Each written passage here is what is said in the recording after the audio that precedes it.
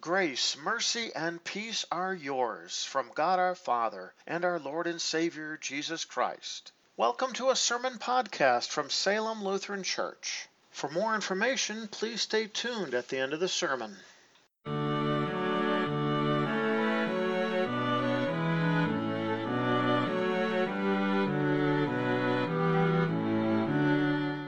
Grace and peace to you from God our Father and from our Lord and Savior Jesus Christ. Amen.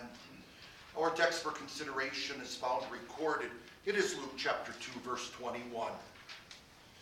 After 8 days passed, when the child was circumcised, he was named Jesus, the name given by the angel before he was conceived in the womb. This is the word of the Lord. Dear brothers and sisters in Christ, on this New Year's Eve service, we gather around to hear these precious and beautiful words. And I want you to consider these words in the light of the fact that if you come to me for some counseling, what would you expect the pastor to tell you? Well, you would have to ask the question, well, what is the counseling going to be? Well, let's say a spiritual matter. And you're feeling depressed or you're struggling, in believing, am I really saved? And maybe you deep down, you know you're saved because you know what Jesus has done for you, but you're struggling. Now, in your struggle, you would probably want to hear about the message of Jesus. Or if it is something you're struggling with is more in the line of, I'm just being overwhelmed by life itself, well, then you would expect the pastor to share with you words like Jesus saying, surely I'm with you always to the very end of the age. Or I work all things for good, for the good of those who rest in my love. Or God works out, not only works out all things for good, but God never tempts me beyond what I can bear, even provides a way out. And then there's tons more passages that you can easily consider. But you probably wouldn't expect the pastor who's going to share with you God's word as you're struggling in life with these words. After 8 days passed, when the child was circumcised, he was named Jesus, the name given by the angel before he was conceived in the womb. How is that comforting? To just even know that. Okay, we got Jesus circumcised and we got his name. Okay, but how is that going to help me in my life? How is that going to bring me comfort? Where is there hope in those words? They're nice words. They tell us that, okay, he was circumcised, he was named, and that was important, but it's probably not the first passage you would go to when feeling down. Or maybe even struggling in your relationship with the Lord. And yet I'll say to you, is this not the perfect passage? After 8 days, that was the requirement. Jesus was circumcised. Circumcision, I'm not going to get into all the biology of it, but circumcision didn't even start with Moses. And the law of Moses, it didn't start at Mount Sinai. It started with Abraham. God set up a covenant with Abraham. And remember, Abraham is the father of all believers. Abraham had this wonderful agreement that God had set up that be circumcised, you and all the males in your household, even those who are even of the Gentiles, even those who were your servants, have them all circumcised. This circumcision was a constant reminder that they had a relationship with the Lord, that the Lord is the one who came to them with a promise. So this was not some promise that Abraham is making and some good work he's doing because this is an act that's going to please God, but this is an agreement, and it was based on faith.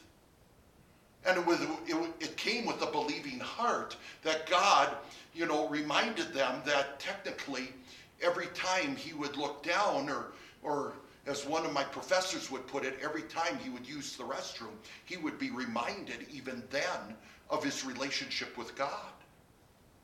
Very unique. Maybe even sounds strange, but definitely unique. But faith wasn't the only thing connected with it. What was also connected with it is that you were placed under God, under his covenant. And the Apostle Paul, in his letter to the Galatians, put it this way. But when the time had fully come, God sent his Son, born of a woman, so that he would be born under the law, in order to redeem those under the law, so that he would be adopted as sons, so that we would be adopted as sons. Jesus being circumcised is not something he has to do in order to be under the covenant with God. Remember, he's the Son of God. He's already perfect and holy.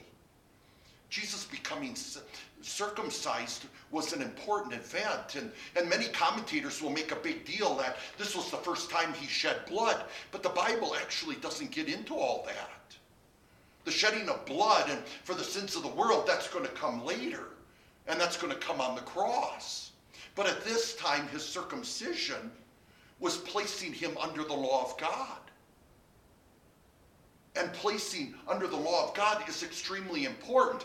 Oftentimes, we'll emphasize the fact, and I do this in my sermons, that you're saved because Jesus paid for the sins of the world. He died to pay the debt that we could not pay. And he did it all for us. He even conquered death with the promise, because I live, you too shall live. You've heard me, say this over and over and over again. But keep in mind that his sacrifice is technically meaningless unless it was a perfect one.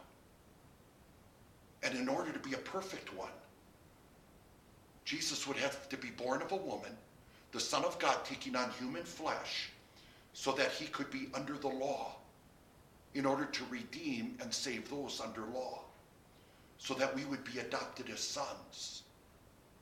When Satan was tempting Jesus to get him to sin and to bow before him and to really deny the one true God by, turning bread or turning stone into bread, or jumping from the highest point at the temple, or being willing to accept the bribe that he could have the whole world and all the power and control that comes with it.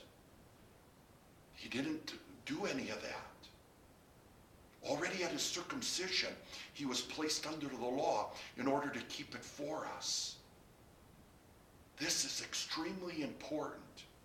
Once again, if he didn't keep that law perfectly, then his sacrifice is totally meaningless for us. Then what is he really dying for? We call this obedience. That in order to be saved, Jesus had to be obedient. And we speak of obedience as both active and passive. Passive obedience is Jesus being nailed to the cross for the sins of the world. Active obedience is Jesus actively keeping the law perfectly for us, so that the sacrifice would be a righteous one, and one that's whole, that will be offered by a Savior who's totally holy, because we needed a Savior who would take our sins and pay for them, and in return give us that righteousness and holiness. Righteousness is being right with God, and that's keeping God's law perfectly. It's extremely comforting to hear that he was willing to go under that and to do that all for us, because he was already perfect and holy, but he did it all for us. We didn't even ask him to do it. As sinners, you could even argue we didn't even want him to do it, because we think we can do it ourselves. But in spite of that, purely by undeserved love, that grace and mercy, our Lord was circumcised, all for us, to save us.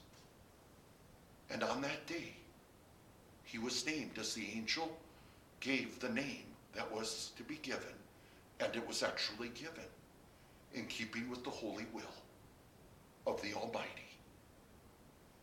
Now, you've heard me say in sermons that the word Jesus was actually a very common name, and the Old Testament name is Joshua, and that the word in and of itself, you can translate it in the shortest way possible as Savior. But really, it's actually two words. Lord saves. The Lord telling us who he is, For he is the Lord, he is Emmanuel, he is God with us, he is the great I am, who saves by going under the law and offering a sacrifice, not just any sacrifice, a perfect sacrifice for the sins of the world. This very name reminds us who Jesus is and what he's done for us. And it is a name that we live by as we begin a new year.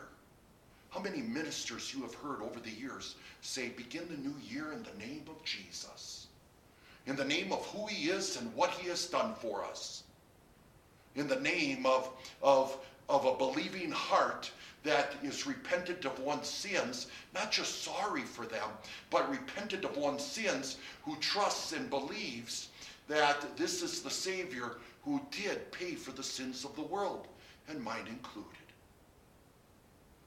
This is the Jesus that we can't live without.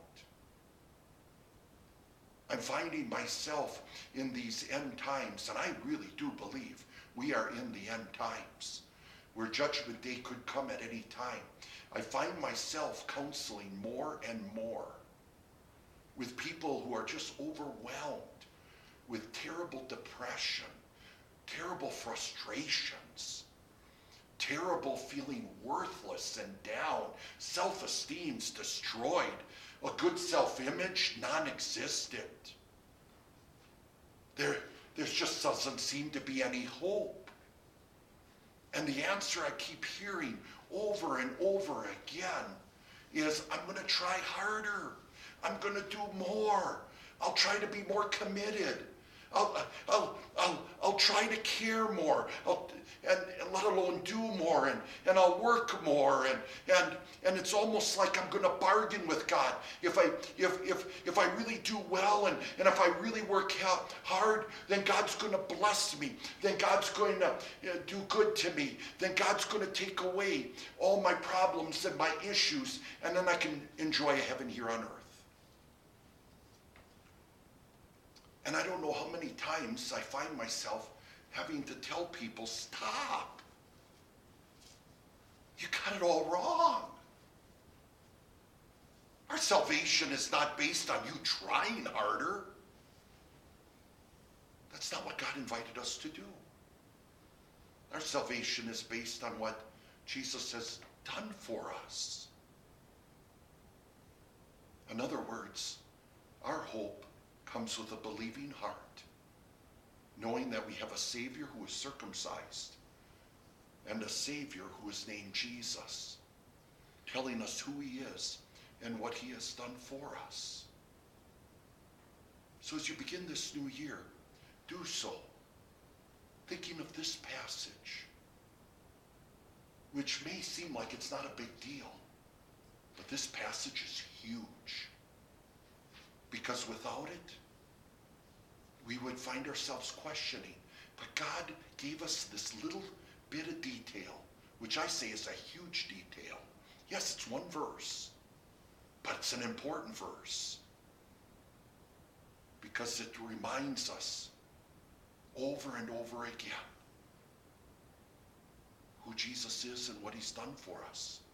The Savior who was circumcised, who went under the law, so that we would receive through faith in him the righteousness, his righteousness.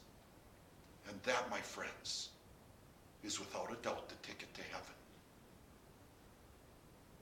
Yes, Jesus was circumcised. Yes, Jesus was named. And thank you, God, for sharing that with us. Amen. The peace of God, which surpasses all understanding, keep your hearts and minds in Christ Jesus. Amen.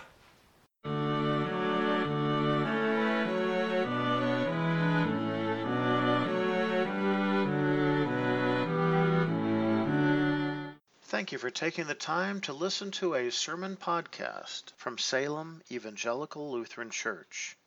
If you have any further questions or would like to learn more about Salem Lutheran and its ministry, please check out our website at www.salemevlutheran.org. Once again, that is www.salemevlutheran.org. May God bless you today and every day.